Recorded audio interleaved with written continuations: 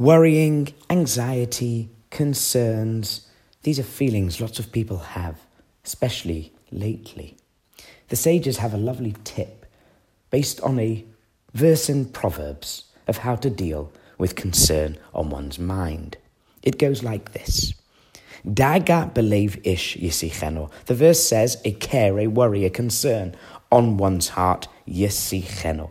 Now the Hebrew word yisicheno, like in other languages, is actually a homophone, which means it's the same pronunciation with two different meanings.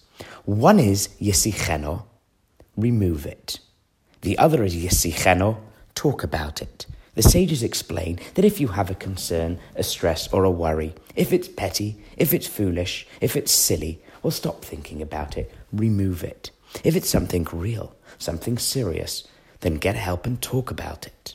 If you have a concern, pick up a phone, call a friend, somebody you trust, and talk about it. If you don't, well, think of a friend that might be concerned about something so they can talk to you.